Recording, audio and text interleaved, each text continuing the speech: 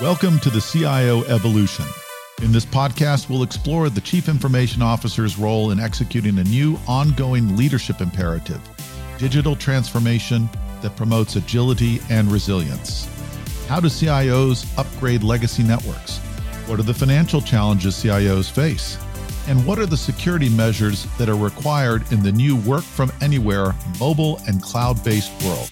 Hello, everybody. This is Christopher Jablonski, Director of CXO Revolutionaries, for another edition of the CIO Evolution. Today, we're recording from the Beekman, where we just held the CXO Summit live event. And with me, I have Dan Shelton, Vice President of Transformation Strategy and a Field CTO.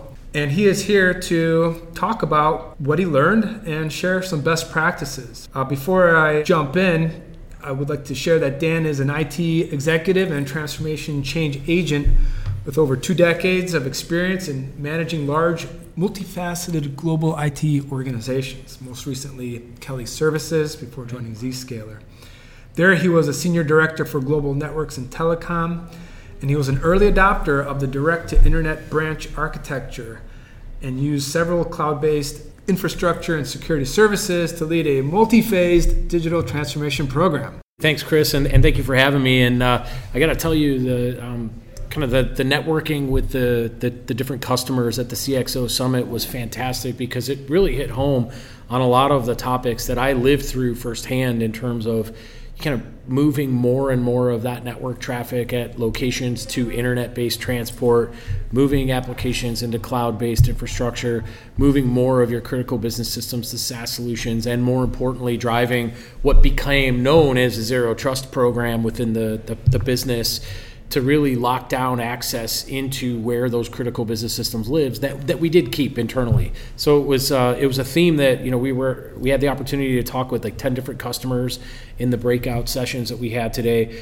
and all of the points that they made, all in different points of their journey, but they all had very common stories of what they were struggling with, what they were trying to focus on, and more importantly, what they learned from the sessions today.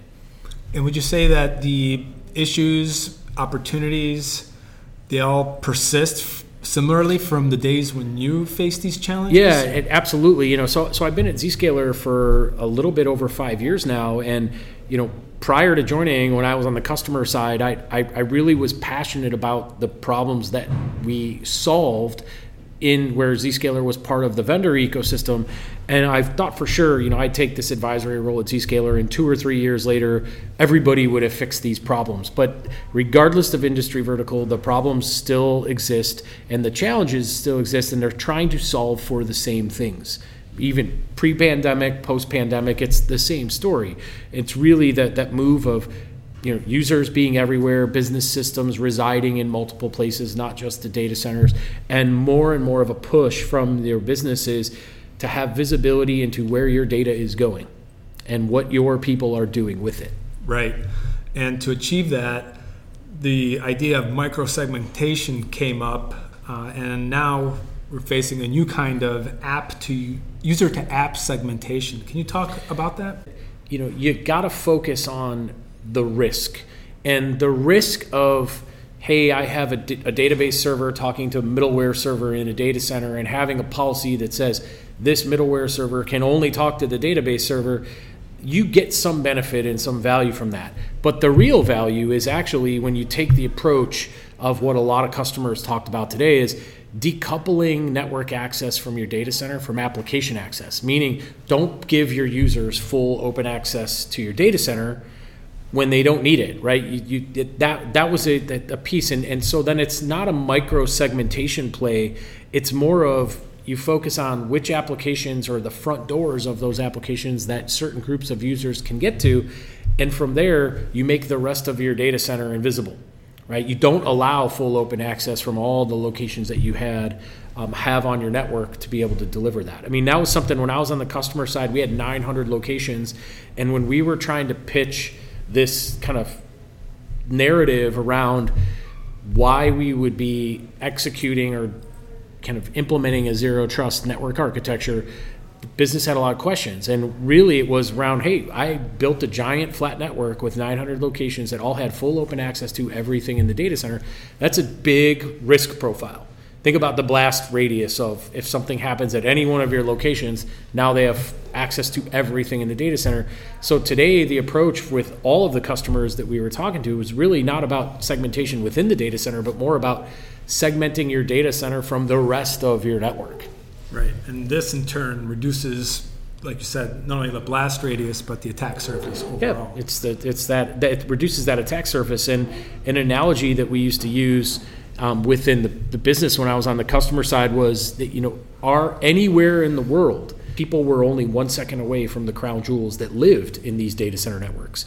And the business really never understood why we were trying to segment users or separate users or decouple access for users into the full data center network until we started making comments like that. Because then they understand, these users in different countries that we operate in are really 1 second away from all of the data that, if this is exfiltrated, the fines alone would sink the company.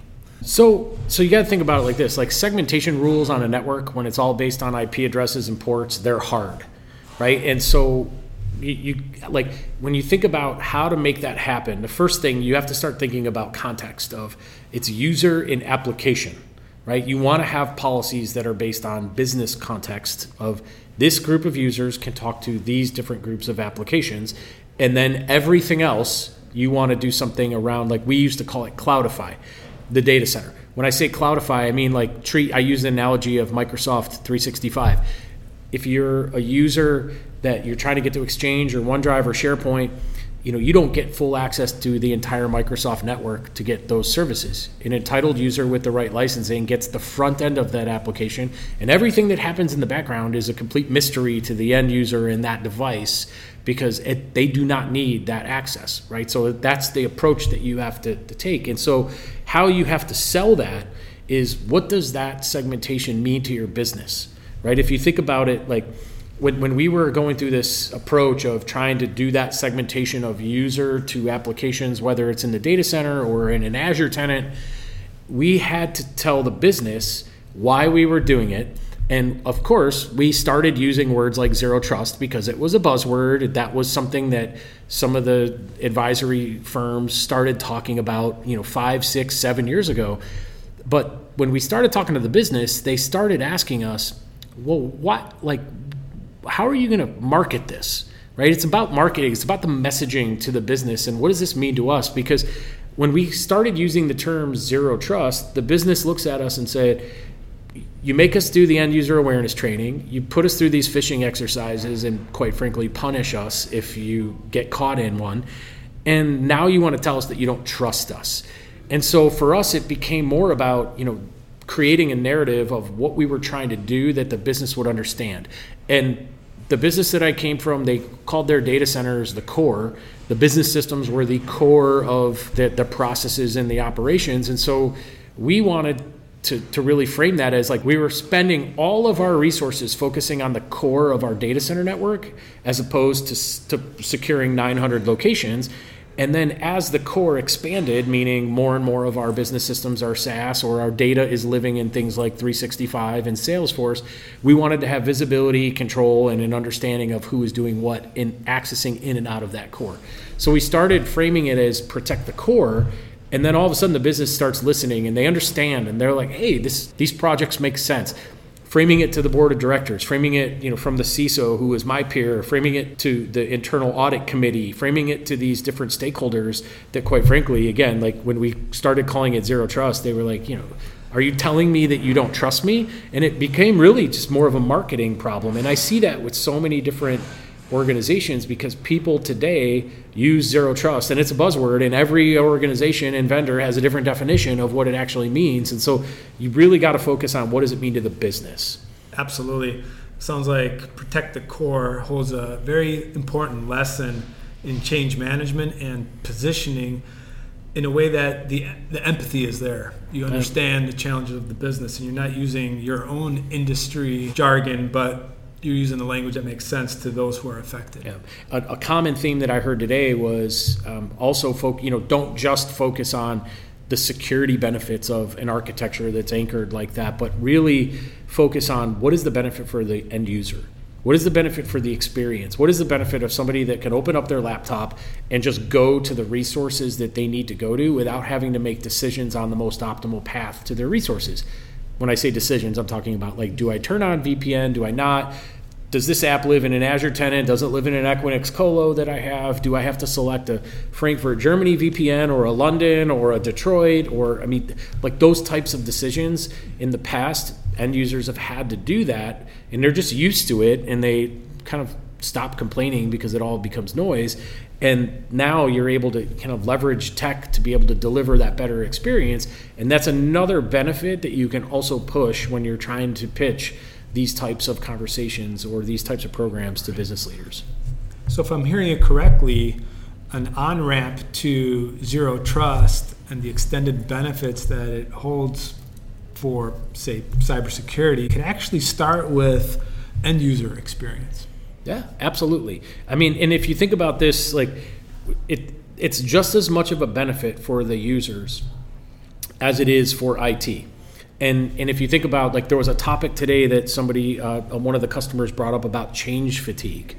And how much change are you putting your end users through when you switch collaboration tools, when you switch business systems, when you do all these different things? And from an IT perspective, like, you got to be aware of that and empathize with it. But you also can use kind of these types of programs that are going to deliver an optimized end user experience as a reason to remove some of that friction that the users experience, right? So I hear CIOs often talk about the frictionless experience. Yes, they want security in place, but they don't want their users to know that it exists unless they're doing something that they shouldn't. And then be gently reminded that, hey, you're breaching a policy or you're doing something that might be putting our business at risk. But that is something where I think for us, you know, when you think about how to address this with the business, again, like it's a benefit for the users as well as a benefit for IT. Because from a simplicity perspective, when you take away all of the complex network and the peering and cloud, like private network peering in between cloud exchanges and private networks within customer locations, you know, you're able to manage access to those applications in a easier way. And there's less administrative duties on your team, it's less complex, but the experience will be better for the users. And I think a lot of organizations kind of leave that out. And then today, you know, firsthand, that was something that a lot of people referenced as learning.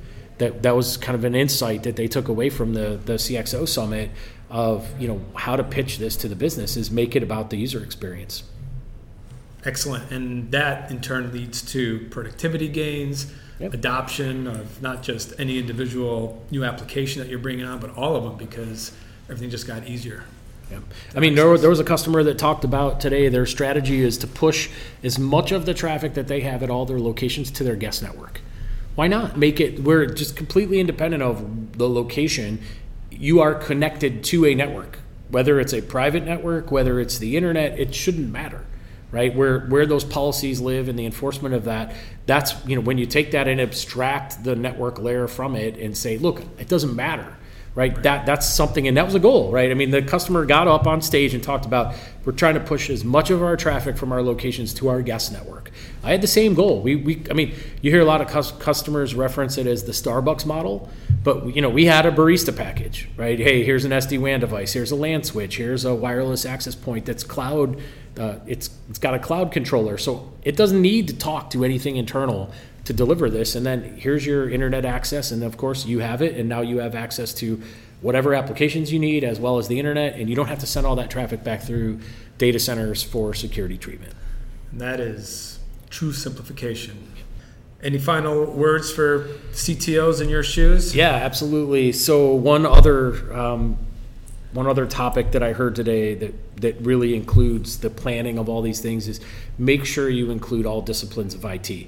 So it was a very security-focused crowd today. There were a couple people that were focused on infrastructure and networks, but the moral of the story really needs to be you got to have end user people with those responsibilities included in the conversation. You have to have network, you have to have security, you have to have enterprise architecture, cloud architecture, data center, application people, because at the end of the day, you're really going to redraw the lines on who manages what if you truly go through the process of changing your architecture for the better. And it really is a matter, I mean, I had to live through this firsthand. You have to be able to redraw the lines on the map, per se, of who's going to manage what and how you're going to deliver these capabilities to the business. So just something to think about. Don't try to just do it with the network team or just the security team. Get all those stakeholders involved, because at the end, they all will have a say in how this is delivered. It's the cloud COE, if I'm not mistaken, unless it doesn't have to be cloud. It's just some center of exactly. excellence. You need ambassadors from every touch point that this project would touch, right? Yep, absolutely. Thank you for joining us for the CIO Evolution. You were a guest for the first episode, so you were long overdue to come back, but we're very happy that you were able to.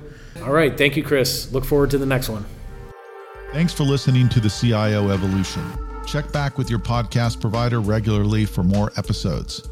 You can find more episodes along with other podcasts on the CXO Revolutionaries website at revolutionaries.zscaler.com.